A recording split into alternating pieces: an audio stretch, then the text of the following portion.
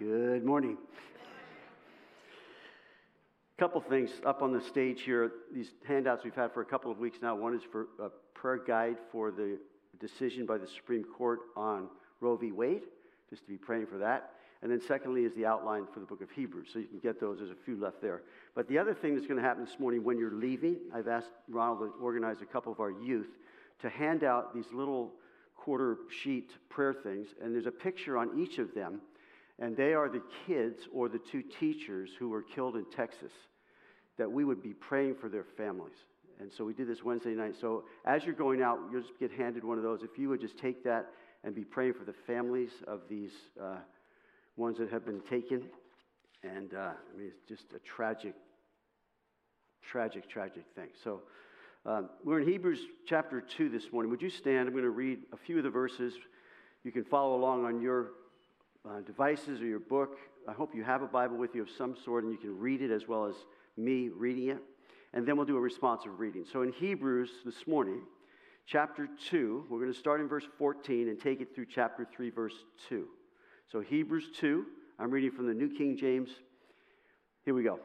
Verse 14. Inasmuch then as the children have partaken of flesh and blood, he himself, that is Jesus, likewise shared in the same, that through death he might destroy him who had the power of death, that is the devil, and release those who through fear of death were all their lifetime subject to bondage. For indeed he does not give aid to angels, but he does give aid to the seed of Abraham. Therefore, in all things he hath to be made like his brethren, that he might be a merciful and faithful high priest in things pertaining to God, to make propitiation for the sins of the people.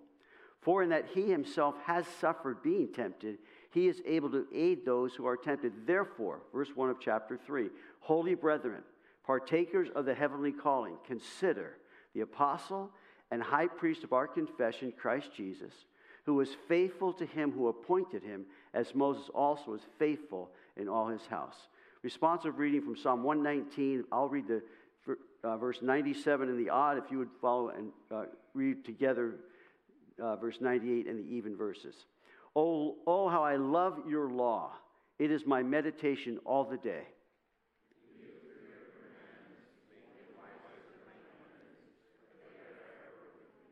I have more understanding than all my teachers, for your testimonies are my meditation.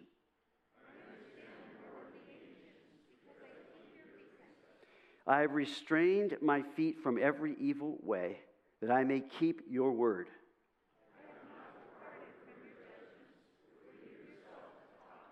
How sweet are your words to my taste, sweeter than honey to my mouth.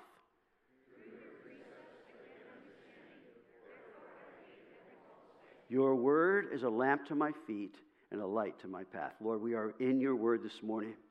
The things that we just read, that whole psalm, the longest chapter in the Bible, all about your word, all about this incredible thing that you've given to us, where every time we read it, every time we hear it, you are speaking. It's alive and powerful. I pray, Lord, this morning, you would take the things that I prepared and give us ears to hear, break them fresh, help us to receive the engrafted word which is able to save our souls, the word by which we can see where we are, see where you're wanting us to go. We can understand things like never before, because your word is the wisdom that comes from above that we need so desperately. I pray you'd increase, Lord, for us the hunger after your word, to meditate in it and memorize it and read it just as a regular part of what we do. You said, man shall not live by bread alone, but by every word that proceeds out of the mouth of God. Give us ears to hear, I pray now, in Jesus' name. And everyone said, amen. You can be seated. So as we're going through the book of Hebrews here, we looked on the last couple of studies on Jesus crucified, crowned, and captain. Jesus is not ashamed of us. Jesus became one of us to die for us. And then Jesus became one of us to help us. How many of you need help?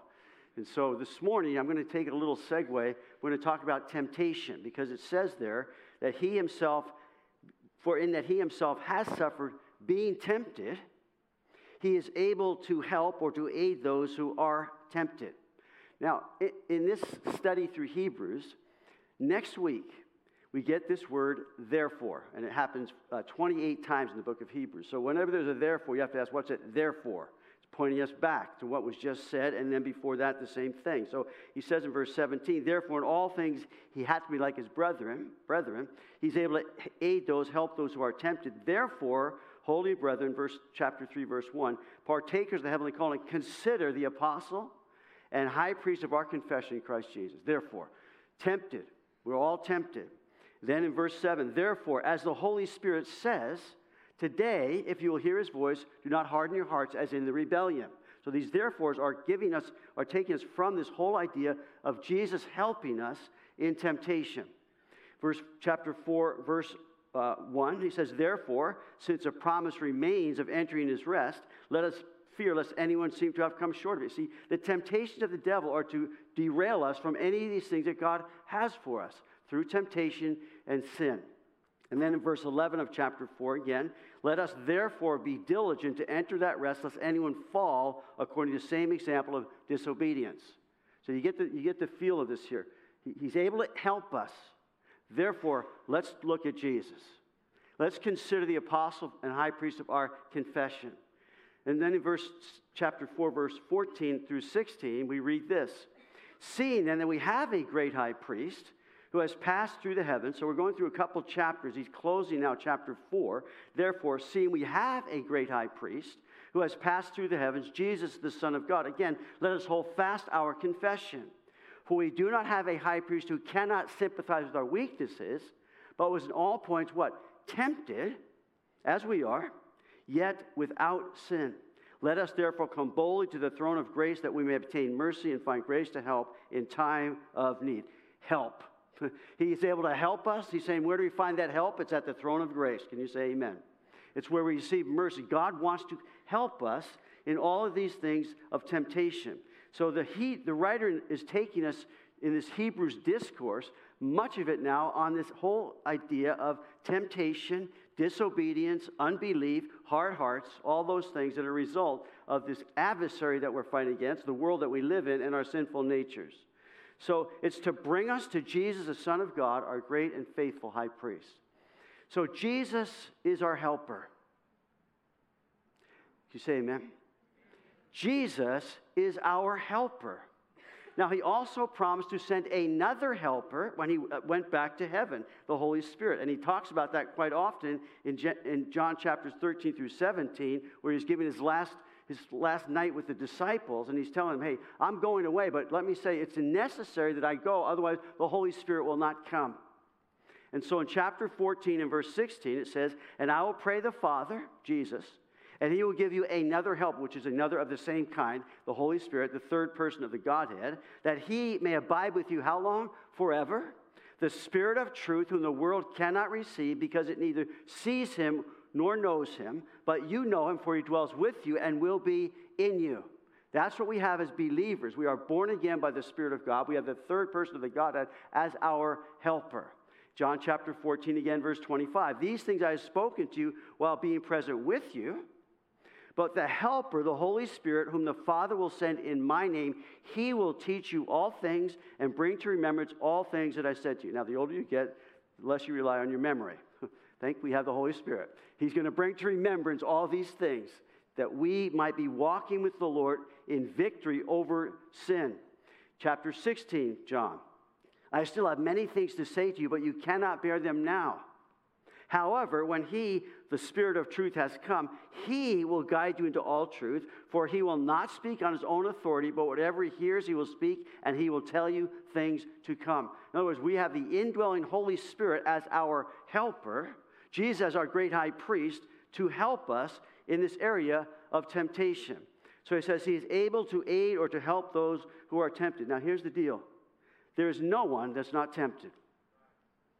Temptation itself is not sin, but it can easily lead to sin, and that's the devil's agenda.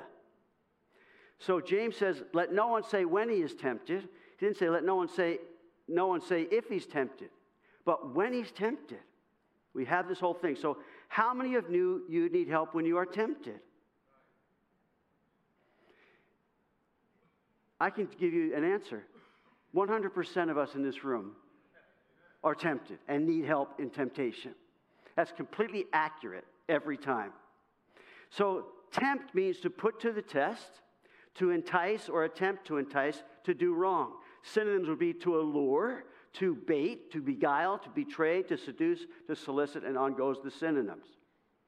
So this is exactly what the devil is scheming against you, particularly as a believer in the Lord Jesus Christ. Satan is called the tempter. So Satan's hostility, his cunning power, his evil intent is towards God and his people and his purposes. So make no mistake. Said it last week, we'll say it again this week. Satan is out to get you through temptation. The thief, Jesus said, does not come except, there's only one reason for what he's doing, except to rob, to steal, and to kill, and to destroy. We have an adversary. He is the devil. So here's the deal. Satan tempts you to cause you to disobey God. Very simply. He tempts me to disobey God. How does he do that? Through fear, doubt, unbelief, lies, and deceptions, to name just a few. We'll look at some of those this morning. His goal is to separate you and to separate me and to keep us separated from God. To put the chasm, make it bigger and bigger. Condemnation always drives you from God. That's the devil. The conviction of the Holy Spirit, our helper, is to draw us to God. Huge difference. And so he wants to keep us separated, estranged, if you will, from God's forgiveness, from God's mercy, from God's grace, from God's love that is ours through Jesus Christ. To separate, estrange us. And not only these truths, but he also would tempt you and tempt me to harden our hearts and despise his painful dealings with us through his chastisement, through his warnings, through his rebukes. You see, when someone loves you, that's part of the relationship. Speaking the truth in love. We're going to look at this in Hebrews. Don't despise the chastened Lord, for whom the Lord what? Loves, he chastens. It just makes sense. That's what love does. Because love cares, and God cares for us. So Satan tempts us to cause us to disobey God and separate us from all of these things that are ours in Christ Jesus, or that can be someone's who comes to Christ. So Satan is called the adversary, continually opposing God and all the things of God. At the outset of his public ministry, Satan was there to tempt Jesus to sin. Listen, it didn't work. He never sinned. But he had a cunning adversary. I don't believe I've ever faced him head on. That is Satan himself. I'm sure that the Lord has sent some of his lower rank cronies after me. But we're talking Satan with Jesus head on to tempt him to disobey God, to disobey the Father, to not do the Father's will. So in each temptation, and many of you know this, we've heard it many, many times, but may I remind you and myself this morning, in each temptation, he said what? It is written. It is written. It is written. Matthew chapter 4, Jesus was led up by the Spirit into the wilderness to be tempted by the devil, and when he had fasted 40 days and 40 nights, afterward he was hungry. That means he's now beginning to die. The body is saying, you need to give me some fuel here. 40 days. He was hungry. Now, when the tempter came, Satan is going to come at you and at me in our greatest times of weakness. If you are the Son of God, since you are the Son of God, command these stones to become bread. But he answered, said, it is written, man shall not live by bread alone, but by every word that proceeds out of the mouth of God. He's quoting Deuteronomy, as he does in the other two also. It is written, and we don't have time to go into all these things, but the bottom, what I would like to just emphasize for each of us this morning is he always answered the devil. He answered the temptation with God's word. The second temptation, Matthew 4, 5 through 7, from Deuteronomy 6, Jesus said, "It is written, you shall not tempt the Lord your God." I'm not doing it. The third one in Matthew 4, 8 through 10, the devil took him up on an exceedingly high mountain. He said to him, "All these things I'll give you." Then Jesus said to him, "Away with you, Satan, for it is written, you shall worship the Lord your God, and him only shall you serve." Deuteronomy 6:13. It is written, it is written, it is written. In Luke chapter 4:13, it says this, "Now when the devil had ended every temptation, he departed from him until an opportune time." The devil took every opportune time again and again and again to tempt Jesus throughout his earthly ministry. Make no mistake about that. And he is relentless with your life and my life as well. He's not going to stop. He's relentless. It's all he knows. He's the adversary. He's cunning and crafty. So he's coming after you. He's coming after me. That's not going to end. So, we cannot know the viciousness of the hatred the devil leveled full force against Jesus.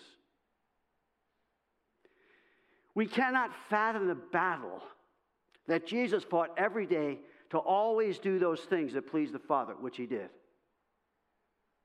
So I don't think those things in our finite limitations can we understand the depth of what's going on here. But friends, this we do know. Jesus answered every temptation of Satan with the Word of God.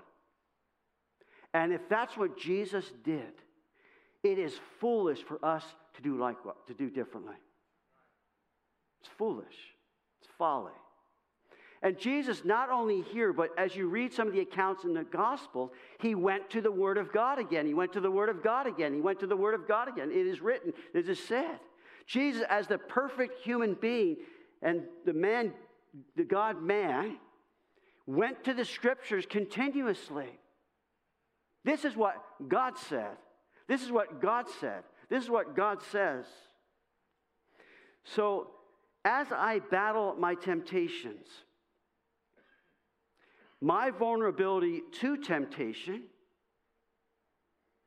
or my victory over temptation, is in answering this question: will I obey God simply because he said it?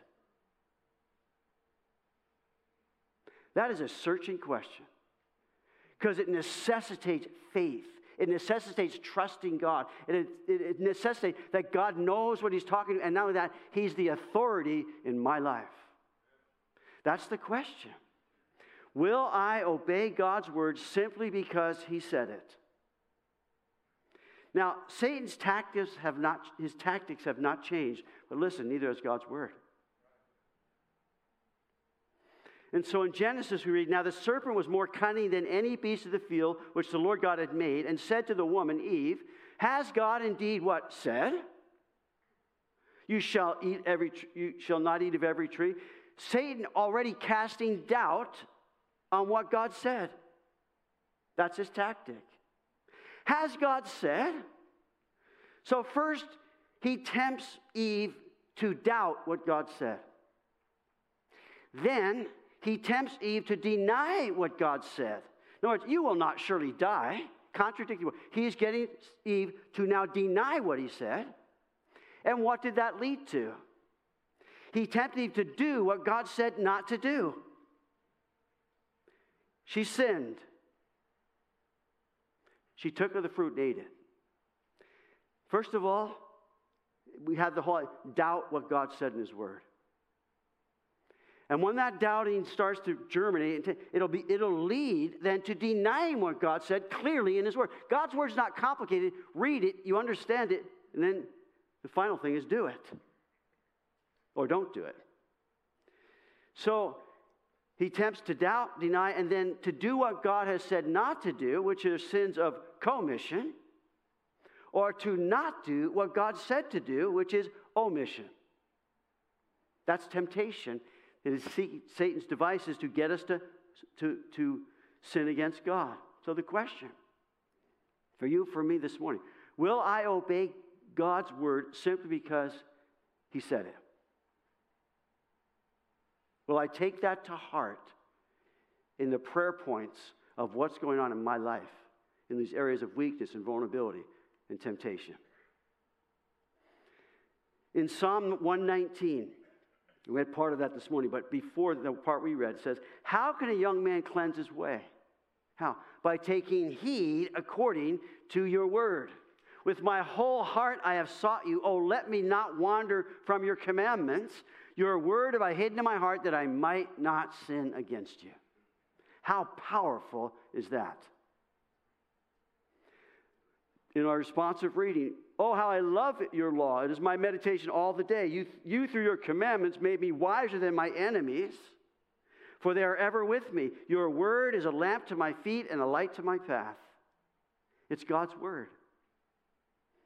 In Psalm 1, blessed is the man who walks not in the counsel of the ungodly, nor stands in the path of sinners, nor sits in the seat of the scornful, but his delight is in the law of the Lord, and in his law he shall meditate day and night. He shall be like a tree planted by the rivers of water that brings forth its fruit in its season, whose leaf also shall not wither, and whatever he does shall prosper. That's the word of God. That's what God says to us. Meditate in the word of God. Spend time in the word of God. Charlotte and I went away 2 weekends ago, I think it was. Hotel room on a Monday night, and then we had a meeting with Calvary Chapel pastors and wives on Tuesday. So we're in there, and I thought, man, maybe I can see a Mariner game. Because we don't have a TV. I can do that little thing where you just sort of watch it until it says what pitch it was. And so maybe I can see a Mariner game. So I'm flipping through the station channels there, and I came across this. It was on TBN. I don't know what you think about TBN, but I'm cautious with TBN. But as I'm flipping, I saw Kirk Cameron in an interview with James McDonald on this show. I didn't even know he had it, called Takeaways. Anybody ever heard of this? So he's interviewing James McDonald, and the title was Biblical Illiteracy. The church has a biblical illiteracy crisis. So he's talking to James McDonald about the Bible. And he says, Joan of Arc was not the wife of Noah. taken from questions they're asking people. Sodom and Gomorrah were not husband and wife. An epistle is not an apostle's wife. It is tragic how biblically illiterate this nation, once not that, is now. And so Kirk Cameron is interviewing James McDonald. But Kirk says this: never in human history has it been easier to read the Bible. There have been over 5 billion copies printed, 100 million of them sold each year, 20 million of which are in the United States alone. The YouVersion Bible app has been downloaded over 500 million times. Bibles are more accessible than any time in human history, yet people are less and less inclined to read it, to know it, and to believe it. It certainly is not seen as authoritative, unquote. And then James McDonald said this, quote, how many people are listening to this right now, this interview, and they don't realize it's not a matter of how Bible literacy is down. That's not the problem. It's not the question. No, it's that real things are happening in your life, and you're not equipped with the Word of God in your heart to defeat the enemy, unquote. That's the deal. It is written. I was told that someone recently attended a service here at CCS and went away critical, saying, all they do is teach the Bible. I said, I can receive that. It's far from all we do, but let me tell you, it's what we will always do. Amen. And I am so thankful that I've been given a heritage that taught me that. Are you the same? Listen, the Bible is God's inerrant, inspired, infallible, breathed into through many men, written to us, his love letter that is unlike any book that's ever in all the annals of history been written. It is God's word. When a person is truly born again, as newborn babes, they desire the pure milk of the word that they may grow thereby. I am convinced that when someone is born again, if they are introduced to the milk of the word, they will begin to hunger for it, just like a healthy baby, hunger for it, and that will then translate into being able to digest meat.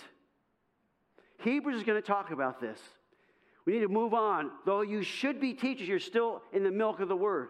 And there's a place for that. But I believe with all my heart that if a newborn believer is given the understanding of just reading the Bible and that the Holy Spirit is going to be speaking, that they will not grow dull in the sense of losing appetite for what really the Spirit is longing for. And that's the Word of God. If they're never fed, if they never receive a good diet, their spiritual health will suffer for it until they do.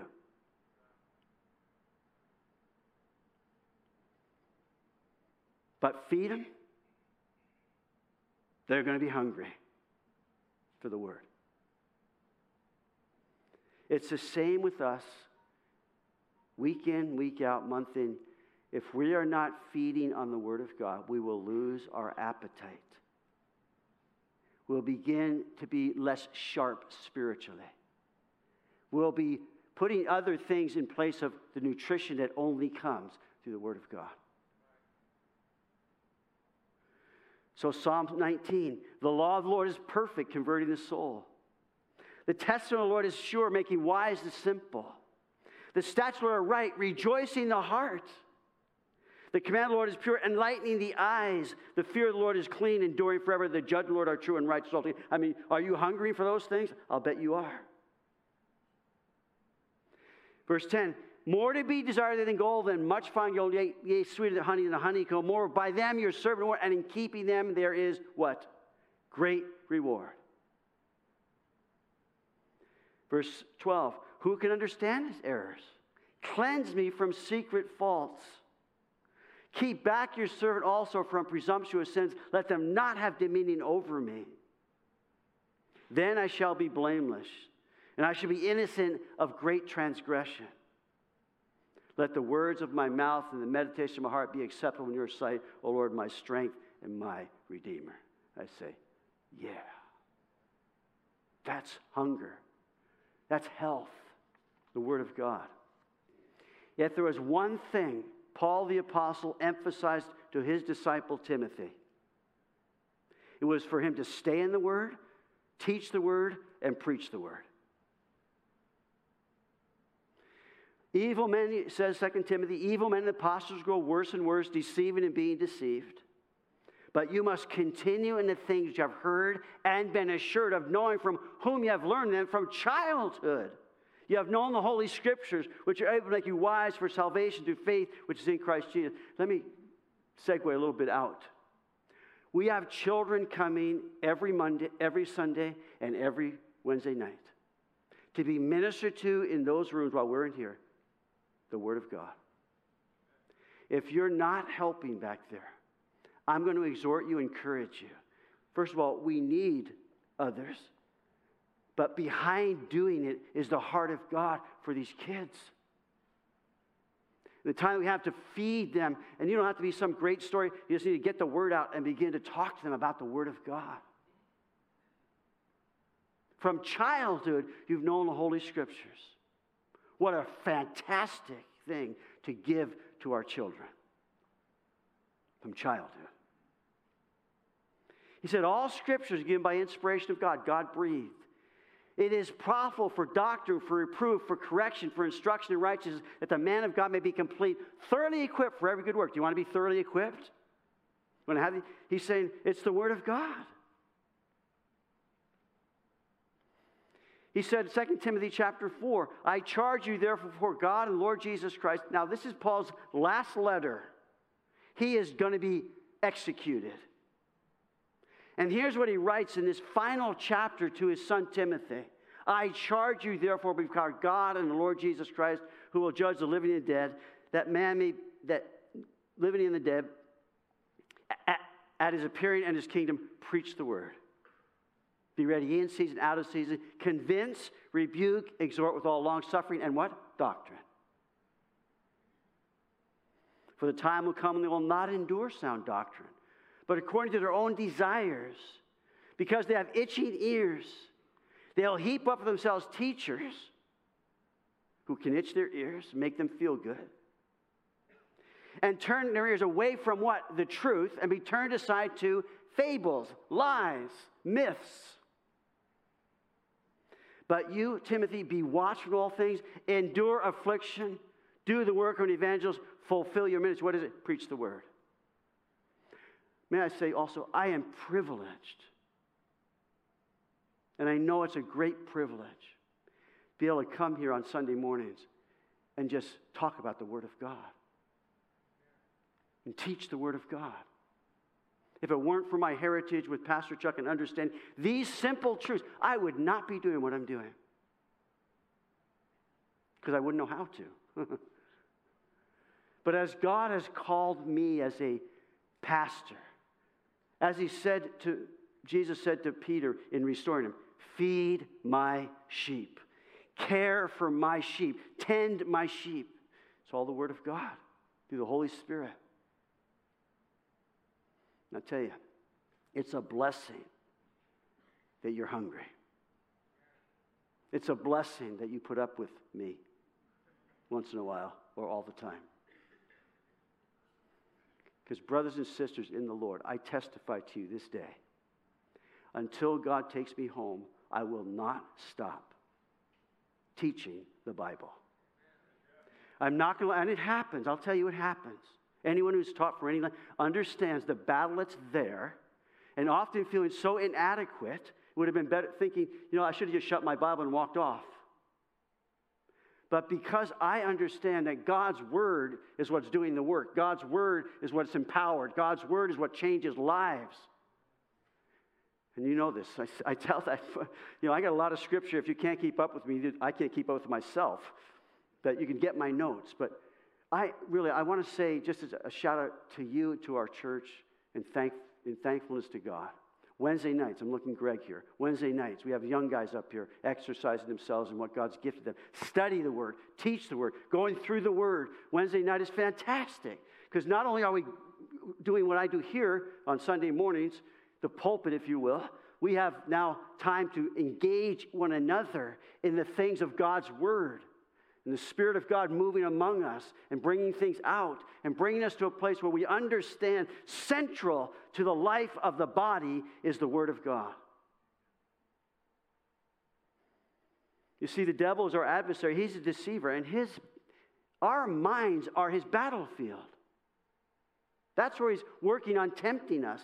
So 2 Corinthians, though we walk in the flesh, we do not war according to the flesh.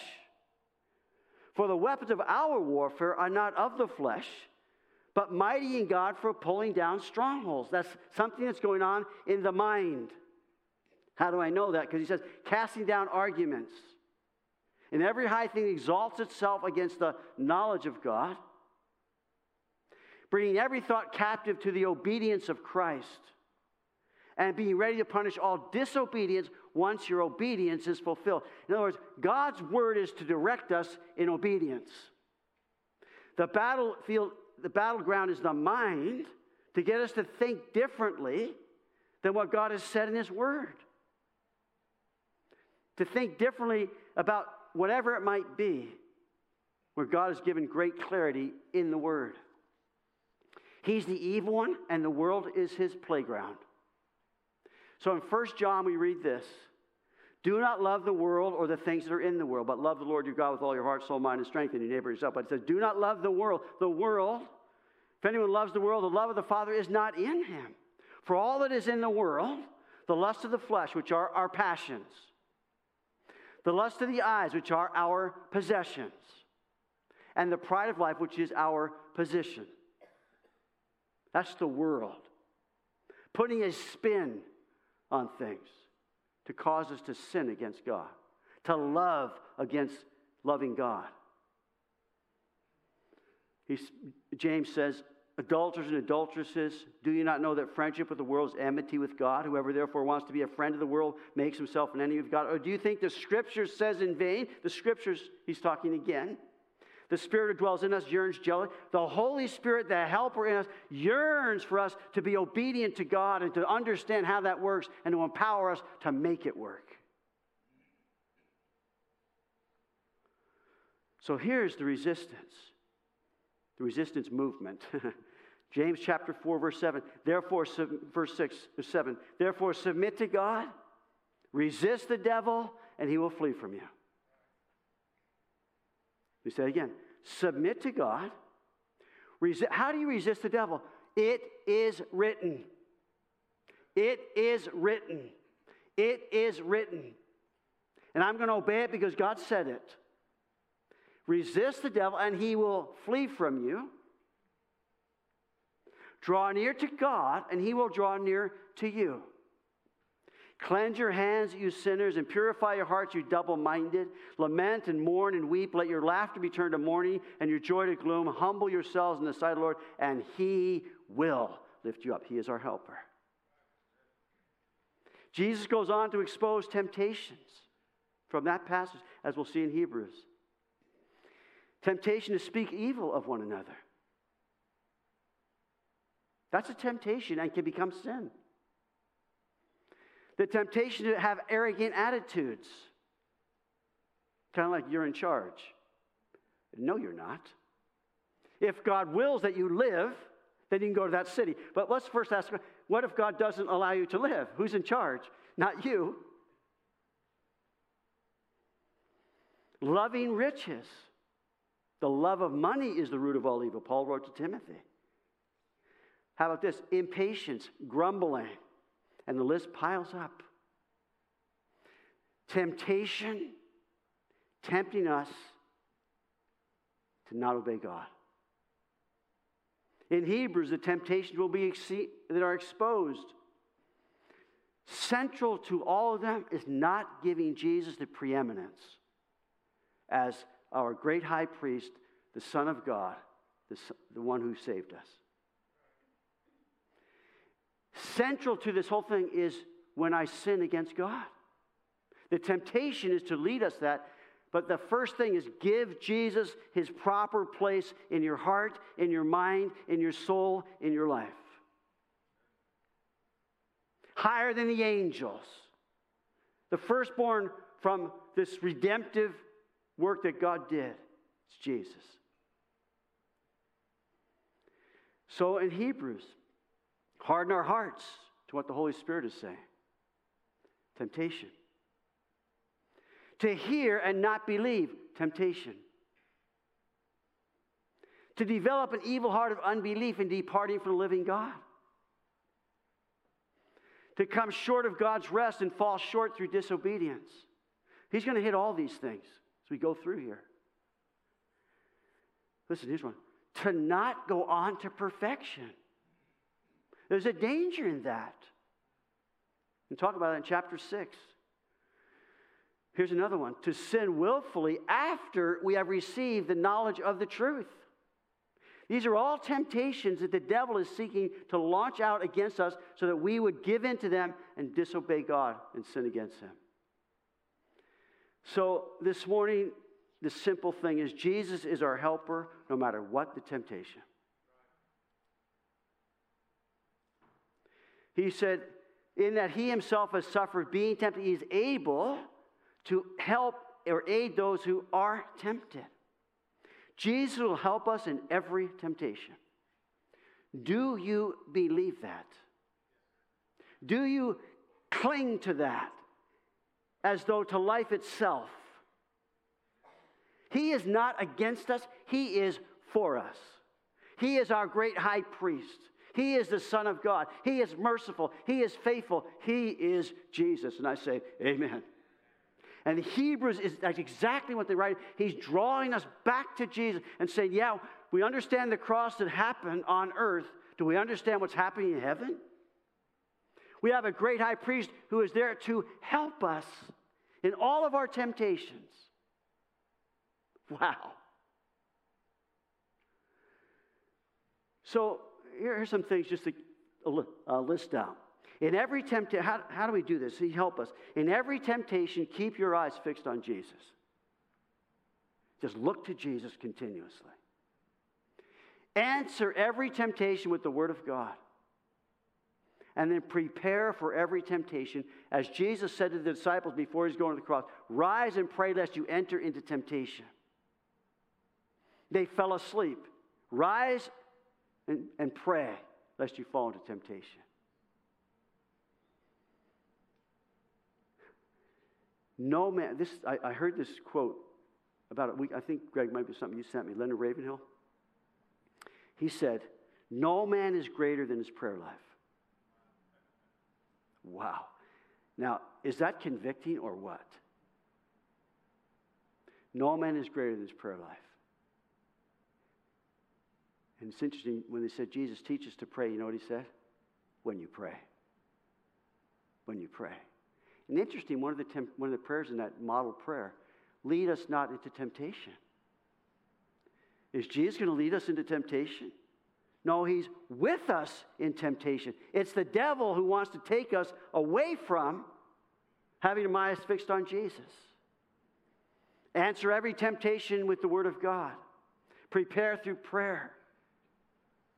So, Lord, help me to continue to keep my eyes on you, on your kingdom, on the things that matter to you. In 1 Corinthians chapter 10, take heed and take the way of escape. Jesus will help you. Secondly, hold fast, this is in Hebrews, hold fast your confession and come boldly to the throne of grace. We're going to get these as we go through Hebrews. But number one, take heed and take the way of escape. In Corinthians it says, all these things happen in the Old Testament, the Word of God. All these things happen to them, and they're examples, and were written for our help. So you look at the example in the Old Testament, and you find there it wasn't a perfect Israel. Far from it. They all came out. They were all taken out to eat, all of them, and yet God was not pleased with all of them. And he begins to give us these examples of how they didn't take heed. They didn't take the way of escape, but disobeyed God, unbelief. I say, take heed and take the way of escape. What is the way of escape? Obedience. Hold fast your confession and come boldly. Hold fast our confession lest we disobey God. What's the confession? Jesus paid it all. All to him I owe. Sin had left a crimson. He washed it white as snow. And he's my great high priest. He loves me. He died for me. He is not against me. He's for me. And if God be for me, who can be against me? He who spared not his own son, but delivered him for us all, how shall he not with him freely give us all things? How shall he not with him help us in whatever trouble we have and whatever temptations we're facing? Hold fast that confession. And Hebrews is going to be hitting this and hitting it. We have a salvation that is secured and anchored behind the veil where Jesus paid the price. He died on the cross. He rose again. He's ascended. He's our great high priest. We have this salvation that's signed, sealed, and delivered for us because what? We believed. That confession. And now we operate not for salvation, not working for it, but we operate from it. Because he did all the work. And now what God has for us is a relationship with him that's growing and deepening.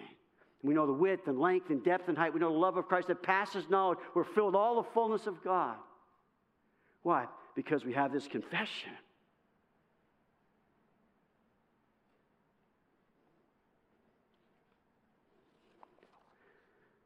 James says, endure and do not be deceived. Blessed is the man who endures temptation. Endure it, because it's going to necessitate that. Receive the word, James again, and do the word. Don't be a hearer only, but be a doer of the word. For he who does not hears the word, not doer, he's like a man looking at his face in the mirror, and he sees himself, he sees what he's like, and then he walks away and forgets what manner of man he was. But he who does the word, He who takes and applies the word in obedience begins to understand what pure and undefiled religion is all about. It's relationship.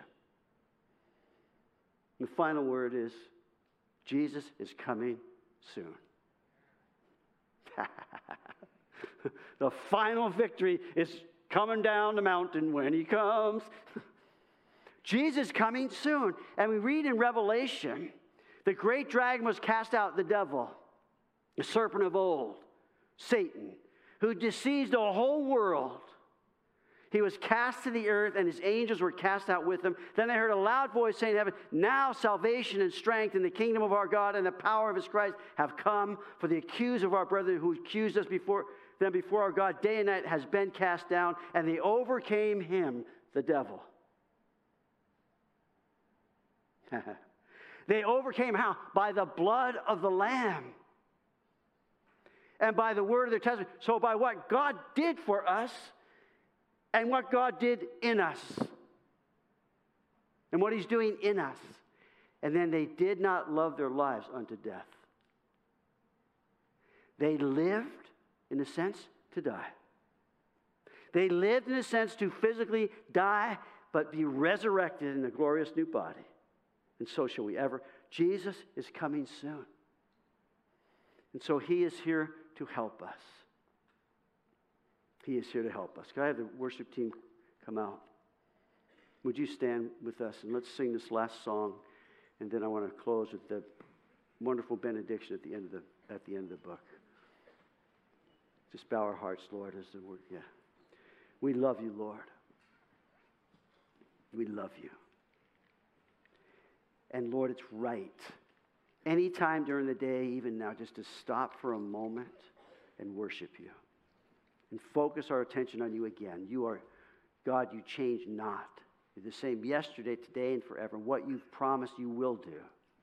The things that you have on your plans will be accomplished. And then we bow before you, Lord. What is man that you're mindful of him? Or the Son of Man that you take care of him?